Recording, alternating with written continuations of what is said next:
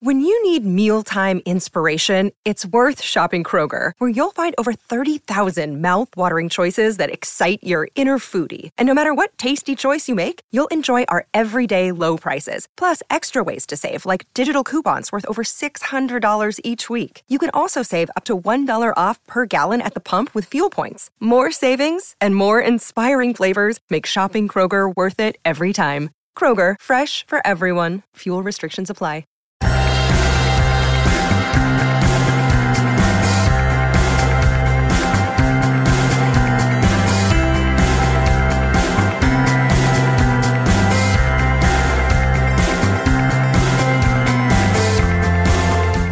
Hello and welcome back to another episode of Beyond the To-Do List. I'm your host, Eric Fisher, and this is the show where I talk to the people behind the productivity. This week, I'm thrilled to share with you a conversation I had recently with Liane Davey. She's the author of the new book, The Good Fight. Use productive conflict to get your team and organization back on track. And if we're all honest with ourselves and each other, we could admit that in any organization or business that we've been in any role, conflict has happened.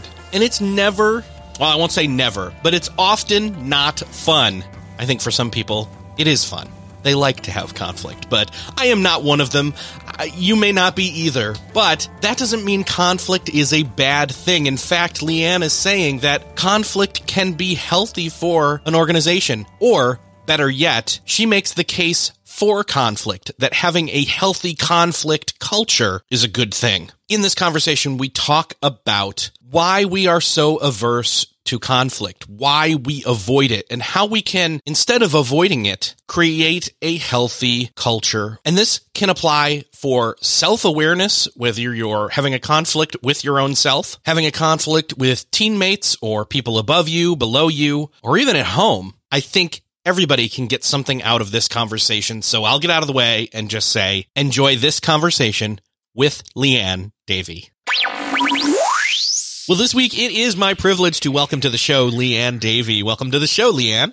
Thanks, Eric. Great to be here. So this is an interesting concept. We've been doing a lot of conversations recently, I recently this year, but also some last year, in regards to organizations, because let's face it, productivity, what a bigger squash or just under the thumb that squelches your productivity can an organization be, right? Like, we've all been in an organization where we just feel like we can't get anything done.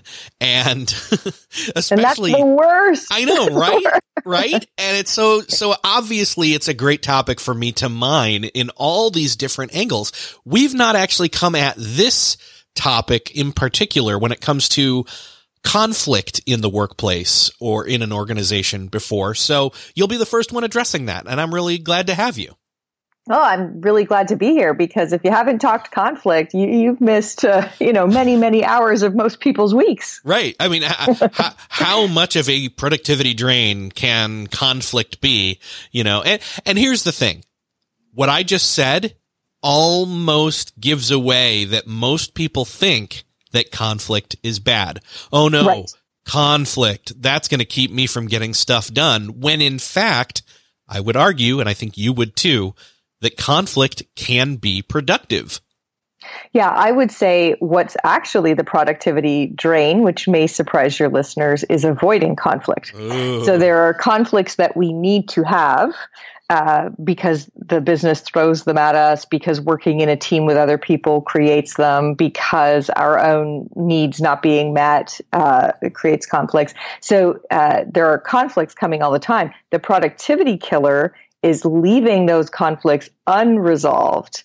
So it's not conflict per se is a productivity killer.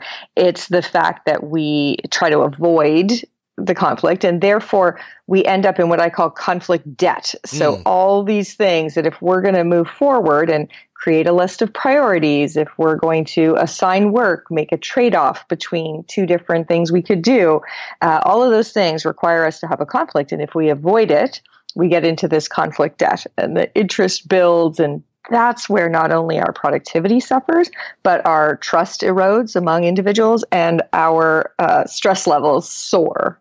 So I want to get back to conflict debt in just a second because I have some thoughts on that. But I want to state right up front, the name of your new book is called The Good Fight. Use productive conflict to get your team and organization back on track. And I think that's the key right there, right? Is that often we either, like you said, with conflict debt, we either let it snowball into this elephant in the room that everybody becomes passive aggressive about and dwells on and thinks of, oh yeah, well, if he says that or if he does this, then I'm going to do this and then and you're having conversations in your head and so is everybody else, like relationships, because that's what really conflict is. It's the friction between relationships, no matter what kind of relationships it is, as well as like maybe differences of expectation. So I'm going to take that and use that as the definition of unhealthy conflict. So the word friction is one of my favorite words to describe unhealthy conflict, because that's what wears us down, whether it be in a personal relationship, in a relationship at work. So conflict in general is really the tension between opposing needs, wishes, demands, et cetera, et cetera.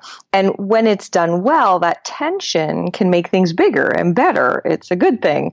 When it's done poorly, that's where we get it to be friction. And then it's something that wears us all out. It's, what friction does to an engine or anything else, right? It's really bad for it.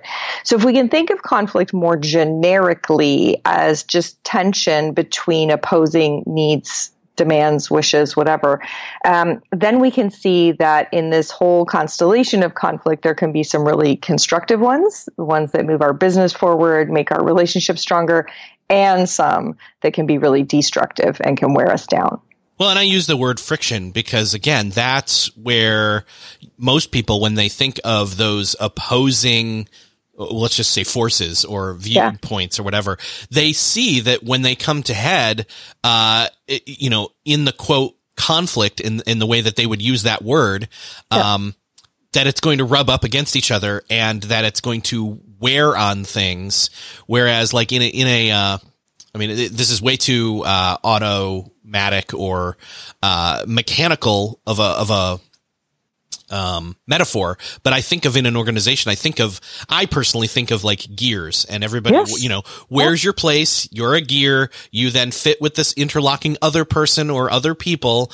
And it's like the inside of a big old clock, like Big Ben or something. And they all kind of turn and move and it's cohesion and it works together. But when friction comes, it's like, oh no, I want to go over here. Well, I want to do this. And that's again, because I'm coming from like, most people, this idea that conflict is bad no matter what. So how do you define, or let me ask a better question. The word conflict is it's a loaded word for people. So how do you kind of disarm people and allow them to maybe start using that word in a more positive light? Yeah, I get a lot of pushback on even using the word at all. I get people who say, couldn't we just call it debate?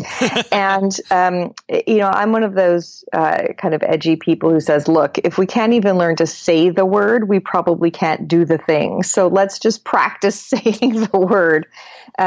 So it's really a matter of helping people understand what some examples of conflict are. Probably the most common example of conflict, and a great fit for Beyond the To-Do List, is just creating a to-do list, right? So understanding what activities take priority over what activities. That's the conflict that most of us face 6 times a day at work, whether we're frontline folks. So, if you're working in a retail store and there's a bunch of clothes that need to be folded and there's a customer browsing, what do? Do I go fold the clothes or do I go over and say hello to the customer? Or you're the CEO of a major organization that's got to make a really tough call about which business to exit and which to double down on. So we see it at all levels of the organization, but there's this major conflict between do I do A or B? And so helping people understand that this is a conflict. A conflict doesn't have to mean people screaming and other people crying and, there don't need to be grenades. So a lot of it is starting to pull out real examples that people face in their day And as soon as we get talking about the examples, people can begin to relate to, oh, okay, I get it. I get these things are in conflict with one another. I get that until we make a call about which way we're going, we're going to be much less effective.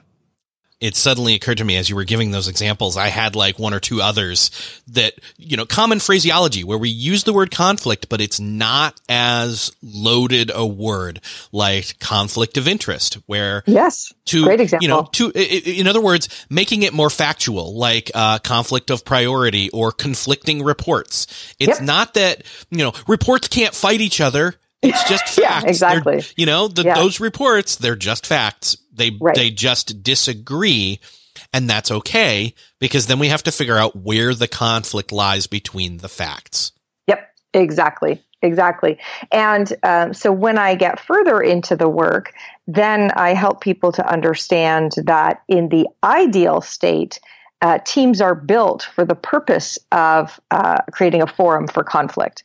So if you think about how most of our manufacturing used to work, or various parts, we would have sort of research and development, and they would do a bunch of work and come up with a whiz-bang idea that would get then passed to manufacturing. It would then get passed to marketing and then to sales. And it would get to sales, and sales would be like, I don't know if anybody mentioned this, but nobody wants to buy this thing.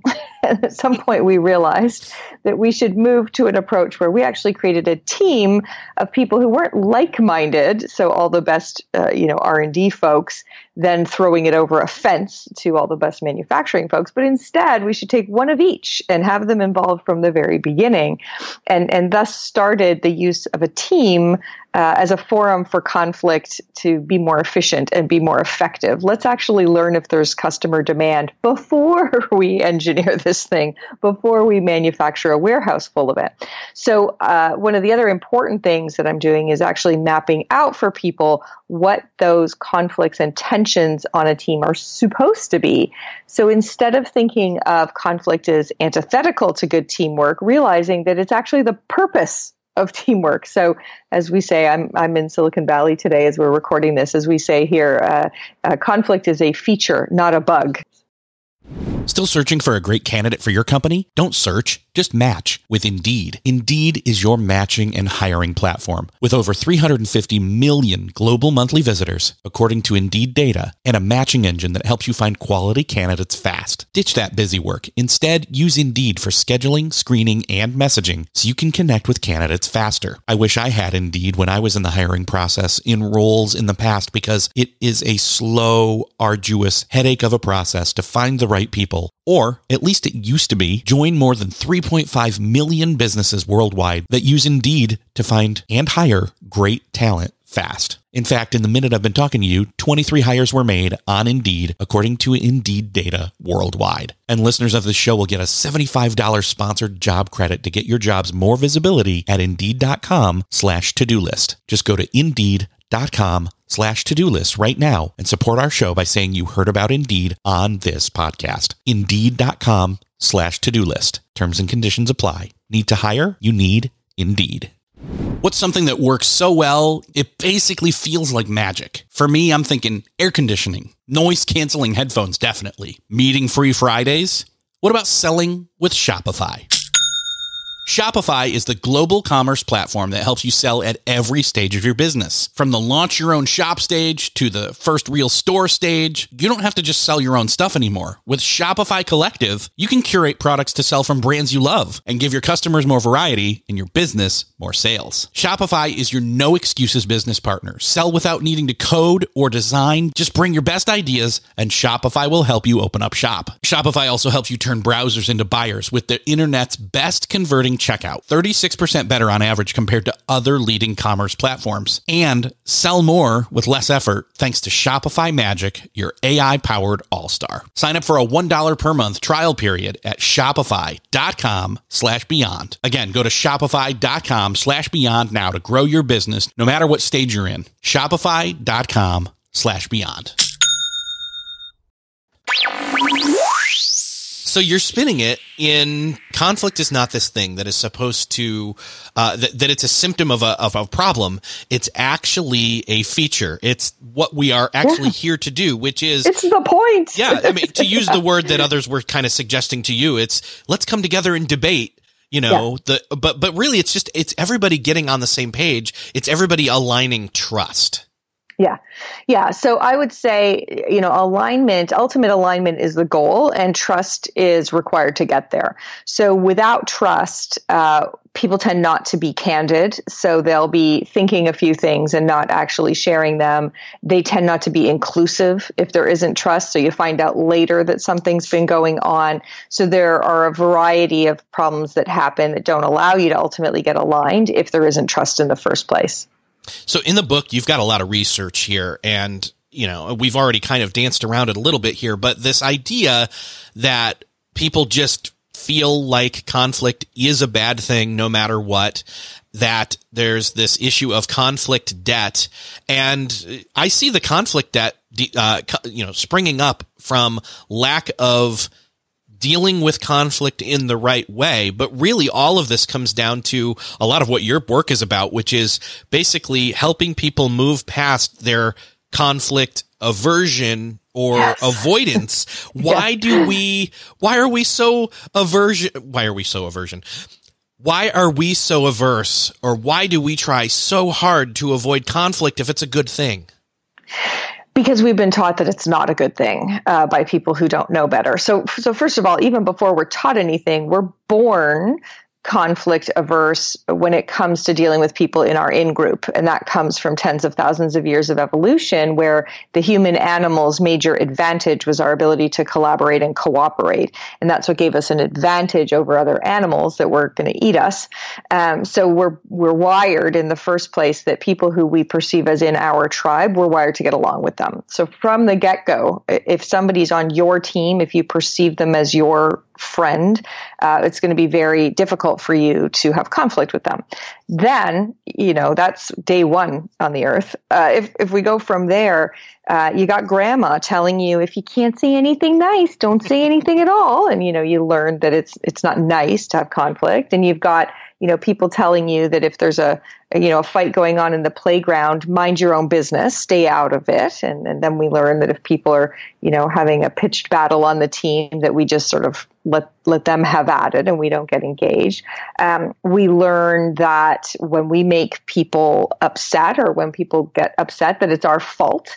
So as a kid, if you ever said something that made another kid cry, it tended to be you who got in trouble while they were crying. So you learn, I'm not supposed to make people emotional. So there's all these things that we learn as kids that by the time we get to the workforce, we've learned that conflict isn't polite, it isn't nice, and if you're from my 50% of the population, it sure as heck isn't ladylike.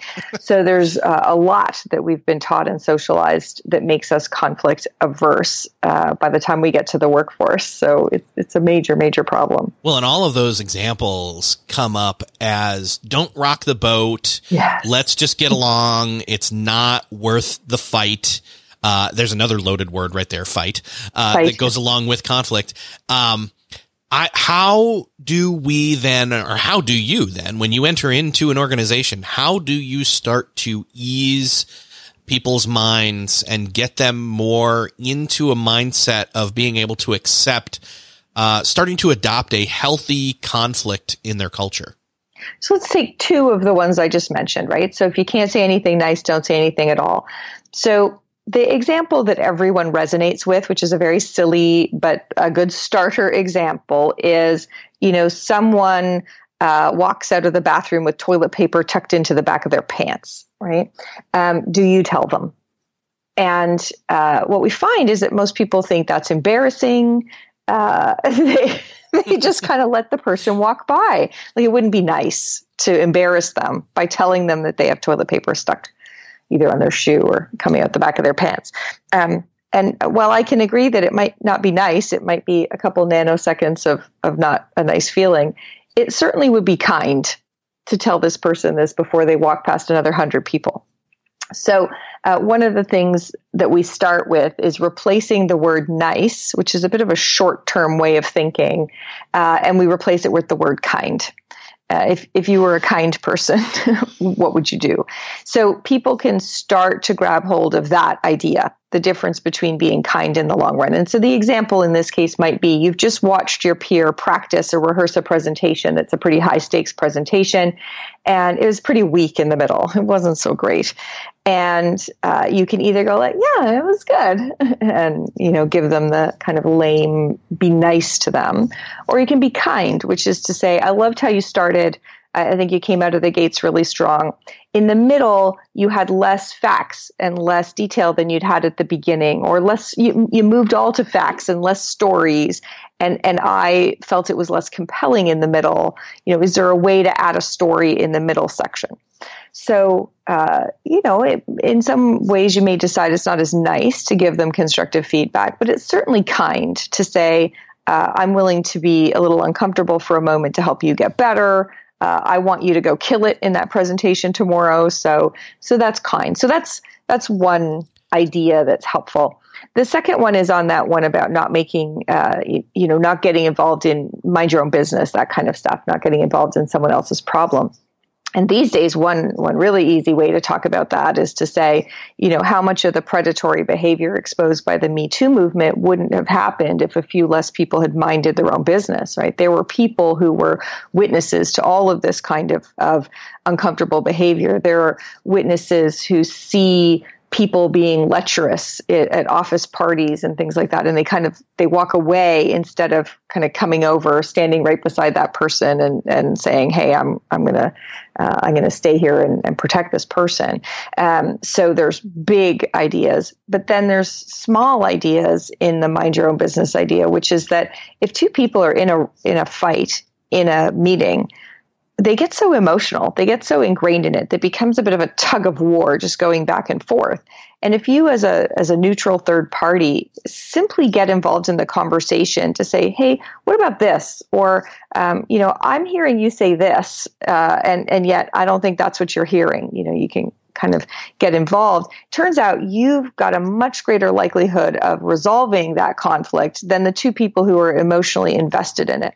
So what I'm doing is taking all these little voices in our head that keep telling me to, mind my own business or stay out of trouble. And we replace those voices with a constructive, positive mindset about conflict. Like, if you can't be nice, be kind.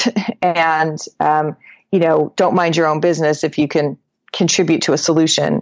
We give them alternatives to some of these things that they've been socialized with that have made them conflict averse. So let's start with the last one. The whole idea of being nice and kind, it brought up this particular word to me, which was tact. Yes. That it's about choosing the right words to use to still convey that I am trying to help you. Again, this could all be misconstrued by whoever's receiving it. And we could go, we don't necessarily need to go into all of the different dynamics of proper interpersonal communication in the workplace or outside the workplace for that matter.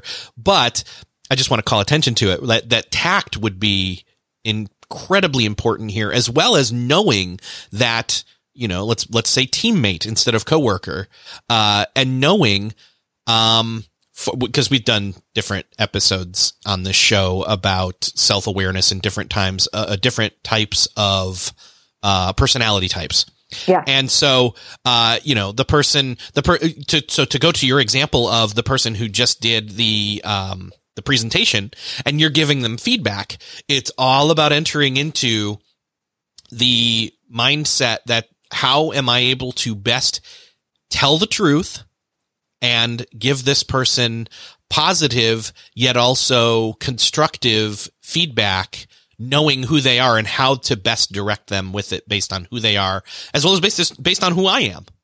Yeah, just showing that you care for them, right? So yes, you care about the issue and the quality of the presentation, and you care how it lands with them, and demonstrating that and just taking a moment to think about how to say it. And it turns out for the most part, what people don't understand is that feedback really should be about you and not about them.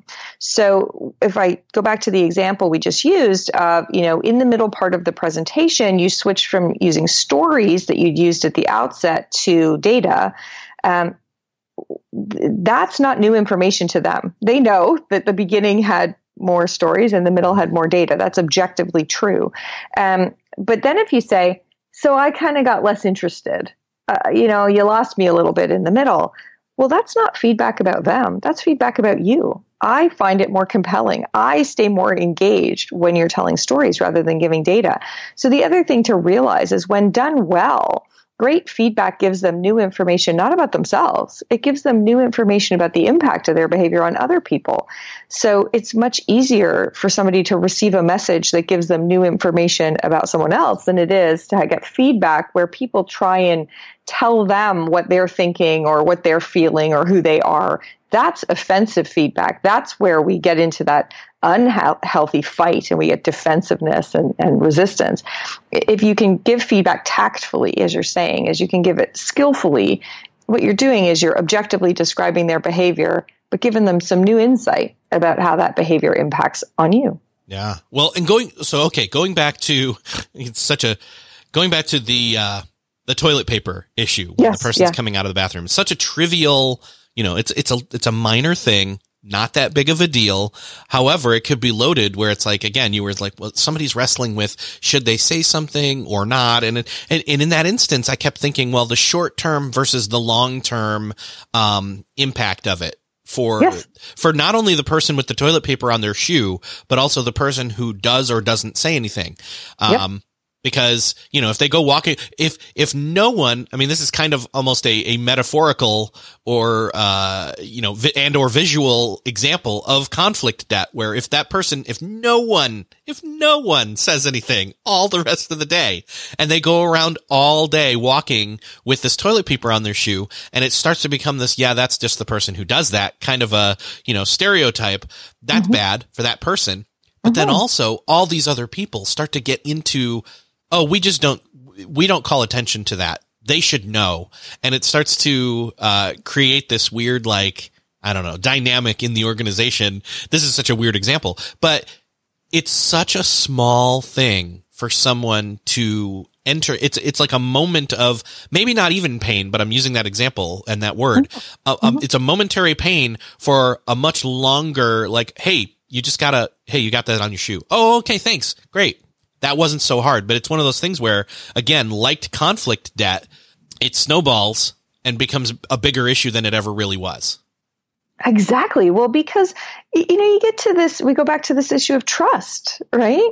If your colleagues will let you walk around all day with toilet paper stuck on your shoe, can you trust them when something really important, right? When you're kind of blowing it with the boss or whatever else, can you trust them? Do they have your back? And if you can't trust them on something that minor, it's a really good indicator that, how are they ever going to tell me something uncomfortable that I really need to hear on something more important or more substantive?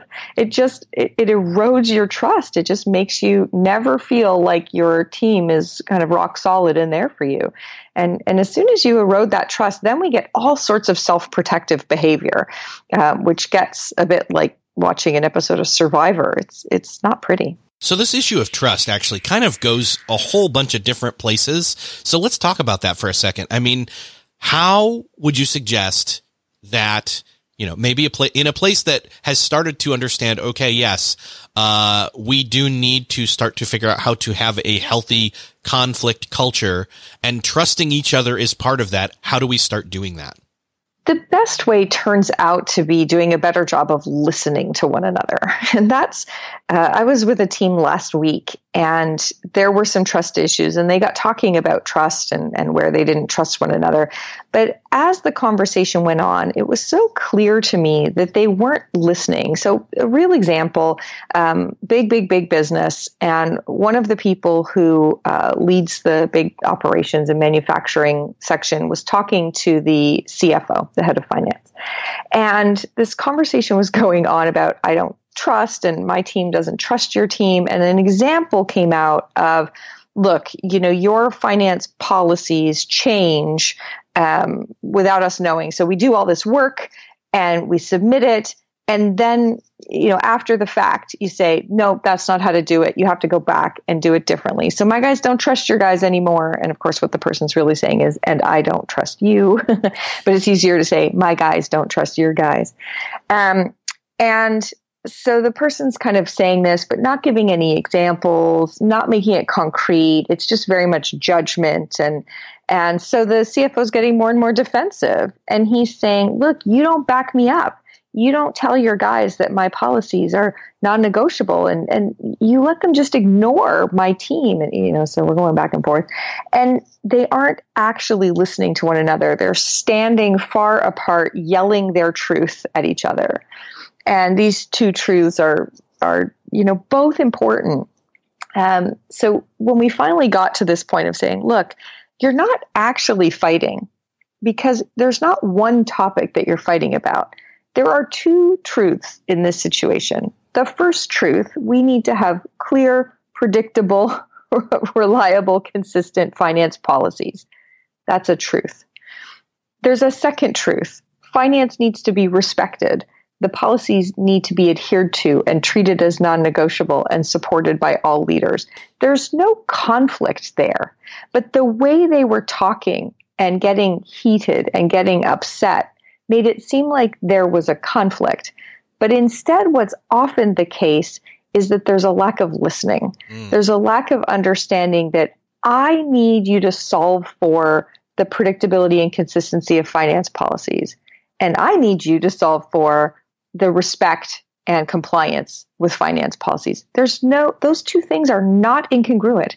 It is not impossible to do both of those things at the same time. In fact, probably doing one will make it easier to do the other, and vice versa. So it's just, that's why they don't trust each other, is because they've never taken the time to validate one another, to say, okay, for you, this is about respect. This is about feeling like we've got your back. We're supporting your policies. And for the other guy to say, okay, and for you, this is about efficiency, knowing clearly what you have to do beforehand. Okay, I get it.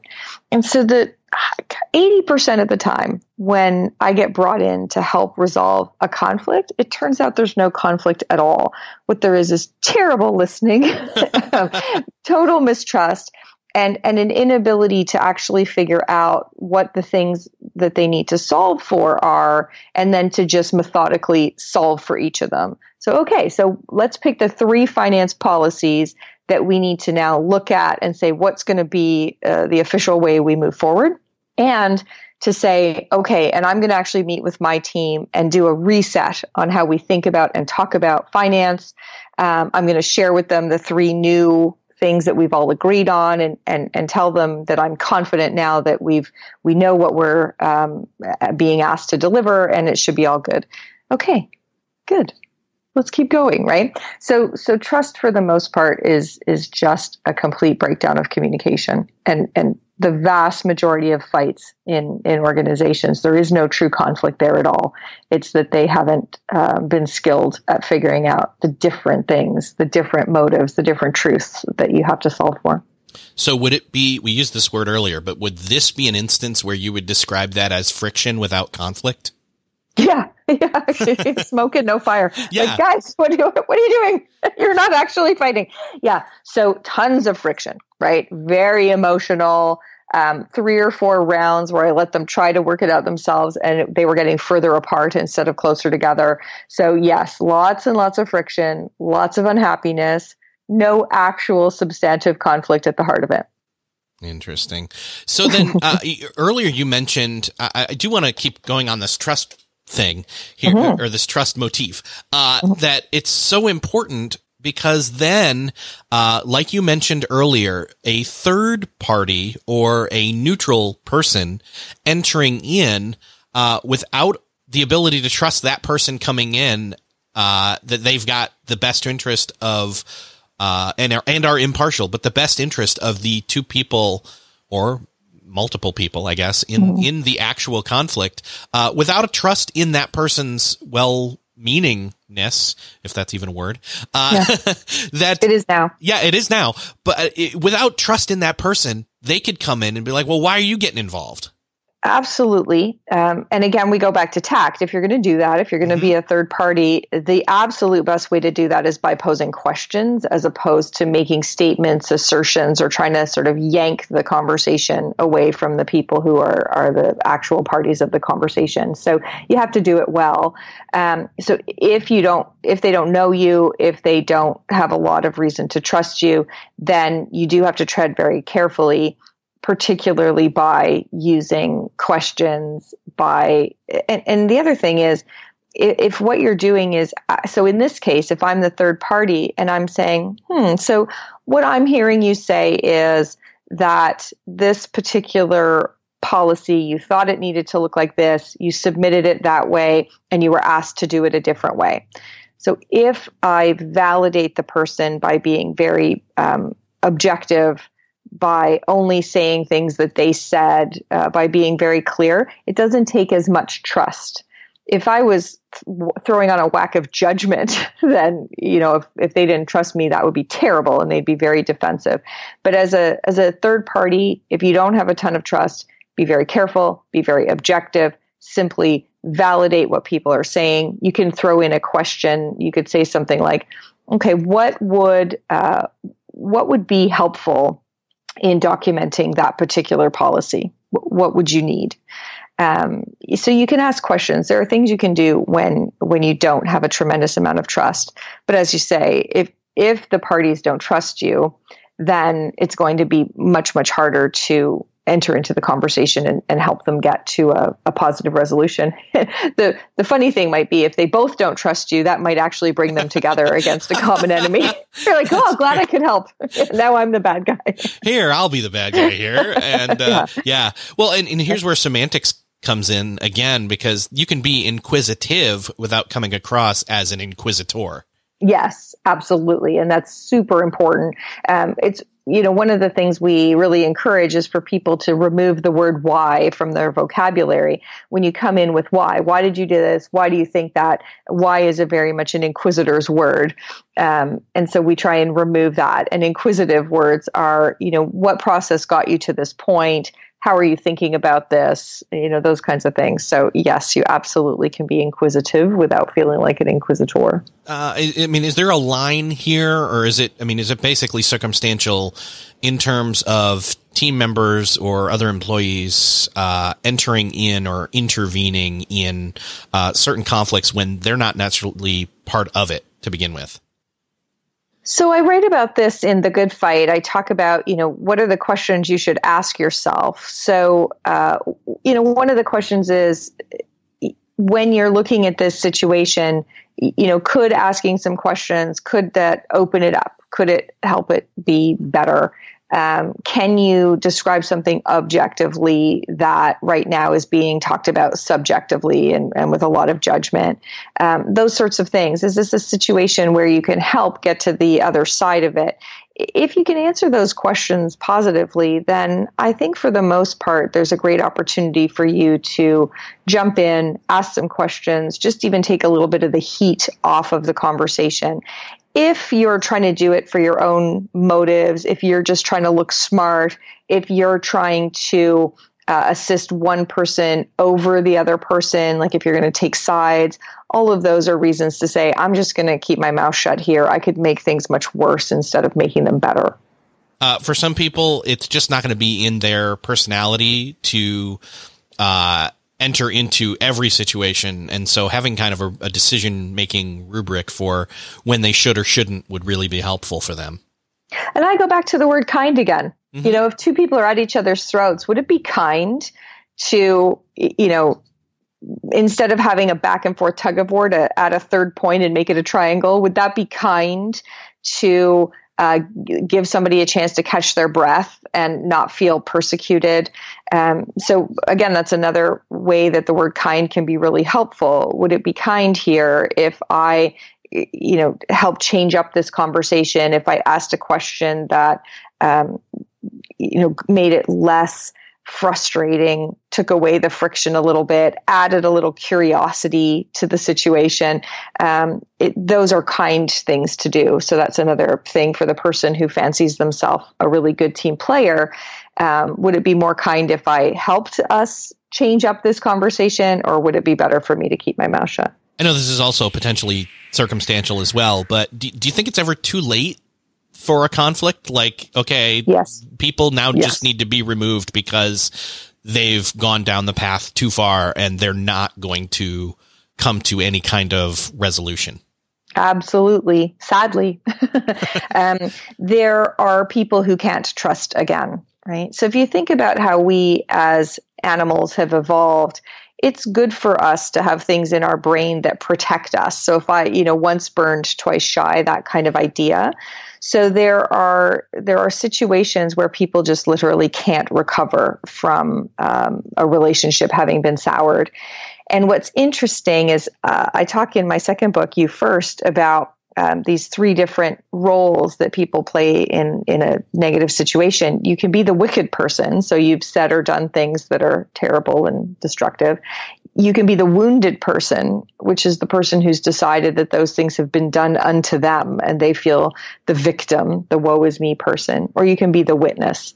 And it turns out that people think it's the wicked person who's going to need to be fired or leave the team. But it's much more common that it's the wounded person who cannot kind of get out from under this victim mentality. They can't see their own contribution to the problem. They can't see their own agency in solving the problem. And so very commonly, things have gone past the point that you can, well, I shouldn't say very commonly. If you have the job I have, very commonly, you're not called in until that's happening. But it does happen that the conflict gets to the point where one or more parties can't trust again. And I use the word can't intentionally. Like, I'm a big believer in we choose, how we feel. And if you're still at the point where you can choose to forgive someone and move on, you're okay. But I think we do literally get to the point with some people where they cannot trust again, that everything that comes from then on will go through this filter of mistrust. They will be biased. And in that case, no, you can't survive that. And there will be somebody who probably needs to move to a new role. What about, say, you've created a healthy conflict culture where the conflicts are dealt with in a healthy way, and say that, like in that example we were just talking about, like, okay, these people just need to be separated, yep. or they are better suited to a different role, and so then you've got a new person that comes in to an old role. Yeah. They're new. How do you get them up to speed on the new culture? Yeah, so I do a lot of work on defining. So I have an exercise in the Good Fight that maps out what the productive tensions are supposed to be on a team. So we would come right in and say, okay, here's your role. So let's talk about the unique value we expect you to be adding. Let's talk about the stakeholders you're advocating for when you're at our table. Let's talk about the tension that we need you putting on our discussions and our decisions. And then we're going to share the same for each of the people sitting around the table. So you're in sales, and we're expecting you to push hard for the latest sexy, awesome thing full of features that's going to be appealing to our customers. So keep doing that. But just know that Frank over here in operations, we're counting on him to be making our business more efficient and more cost effective. And so he's constantly going to be trying to streamline things and having fewer products. And so just so you know, there's going to be tension between the two of you, and that's how we want it. So we do this exercise that allows us to map out those tensions. And it's a great thing to do when you have a new member of the team, because you can just start them out understanding that this is the culture of the team. We believe in productive conflict. Here's your role, and we need you playing that role. Here are other people's roles. And then to go through a conversation about, here's our ground rules for conflict.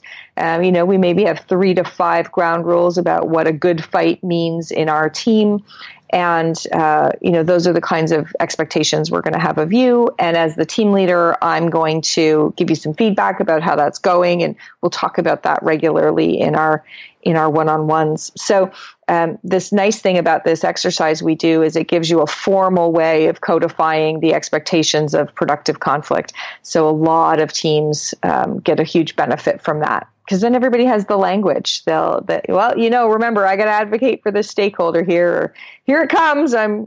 Here's that moment where I'm going to tell you that adding that new product is way too inefficient, and we can't have that many SKUs. Or so if you've set it up in advance, everybody's got the language to have those conflicts productively and constructively. Well, that's great because it intentionally establishes this line of communication, and it even almost gamifies it to a certain extent where it's like, okay, my role on this team is to do this, and their role on this team, by the way, we're in different departments, but we're all still the same team.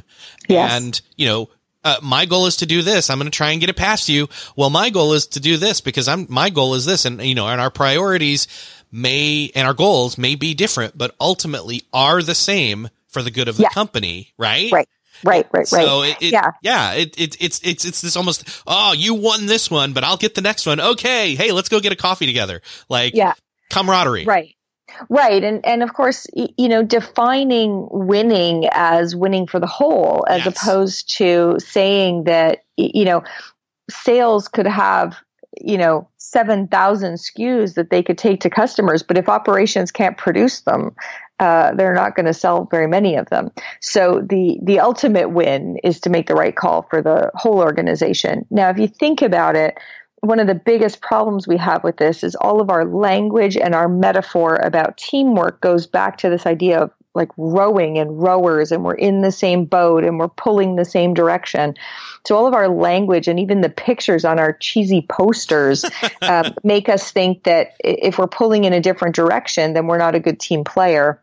And so people who are conflict averse to begin with and by nature now have all this imagery that says, no, pull in the same direction because we're all in the same boat. So doing this exercise with the team is a great way of saying, we're all in the same boat, but boat's not a useful metaphor here. We're pulling in very different directions to kind of come to the best answer. And if sales and operations are pulling in the same direction, your business is going to go bankrupt pretty quickly. And if HR and quality and risk and finance aren't also pulling in different directions and putting tension on the discussion and the decision, then the decision won't be optimized for the company as a whole. So we got to, sink the rowers and move to a more effective imagery that helps us understand, no, it's my obligation to this team to kind of put some tension on the discussion in a different direction, not the same direction. Okay, I have to say this. You said sink the rowers, and that made me think the boat was sinking. you meant to say, it's because I have this mental picture. It's a thing I have with words anyway. Yeah. Getting the rowers in sync is anyway. It works. I love the double. Yes. So, at some point it's sync with a Y, but in terms of the metaphor and the posters, it's most definitely sync with an I. Like, let's get rid of those rowers. It's not a useful metaphor for most teams. It makes us think that conflict is a bug as opposed to it being a feature. So we got to get rid of that as the metaphor. So sink, SINK, down with you, enough of you. Yes. Take down those posters. I can see a slide in a presentation on this exactly. It's like, hey, let's get rid of this metaphor because it feels like it's a sinking ship versus let's get in sync, SYNK. SYNC, yeah. I love it. Oh, and here, the difference is that letter Y instead of the I, and that Y could then branch out into being WHY. Yeah, which we're also trying to get rid of at the same time.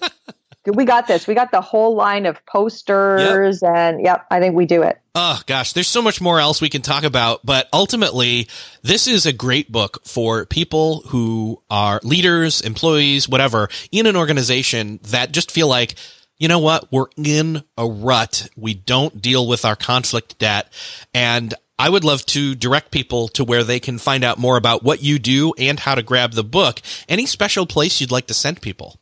Yeah, the easiest is probably just my website. So lianedavey.com. So LIANEDAVEY.com. And there is a tab there for the book. There's all sorts, and there's this searchable database under the blog of 400 articles with tips and tools. So you can Google, you can search in there things like trust or passive aggressive or all of those sorts of topics. And there are hundreds of articles there with some tips and tools you can use to get your team to change your team for the better.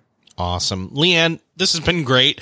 I feel like I'm less conflict averse now, and I hope others are as well. So thank you so much. Oh, my pleasure. It was so great speaking with you, Eric. Well, that's another episode checked off your podcast listening to-do list. I hope that you had some helpful revelations about conflict in whatever organization or business you are part of. Even if you are a solopreneur, you can benefit from having a healthy conflict culture. Because let's face it, you're working with others anyway. You're working with customers. You're working with vendors. You're often working with yourself or teammates, bosses, subordinates. Without handling conflict well, there's an incredible loss of productivity. If you enjoyed this conversation with Liane Davey, I'd love for you to share this episode. So you can do that right there. Think of that one person that as you were listening to this, they kept coming up in your mind. And no, I don't mean that person that kept coming up that you were thinking, man, if only I could get them to learn how to deal with conflict better, my life would be a whole lot easier. Although, if you have the strength to do that, more power to you. But if you can think of that person that you know needs the help in whatever situation they're in when it comes to conflict, hit the share button on whatever podcast player you're listening to this on right now, or head on over to the show notes at beyondthetodolist.com/282. There they will be able to listen and subscribe from whatever device they're using and find show notes and things mentioned in this episode. And with that, I'll give you back to the rest of your day and say, thanks for listening, and I'll see you next episode.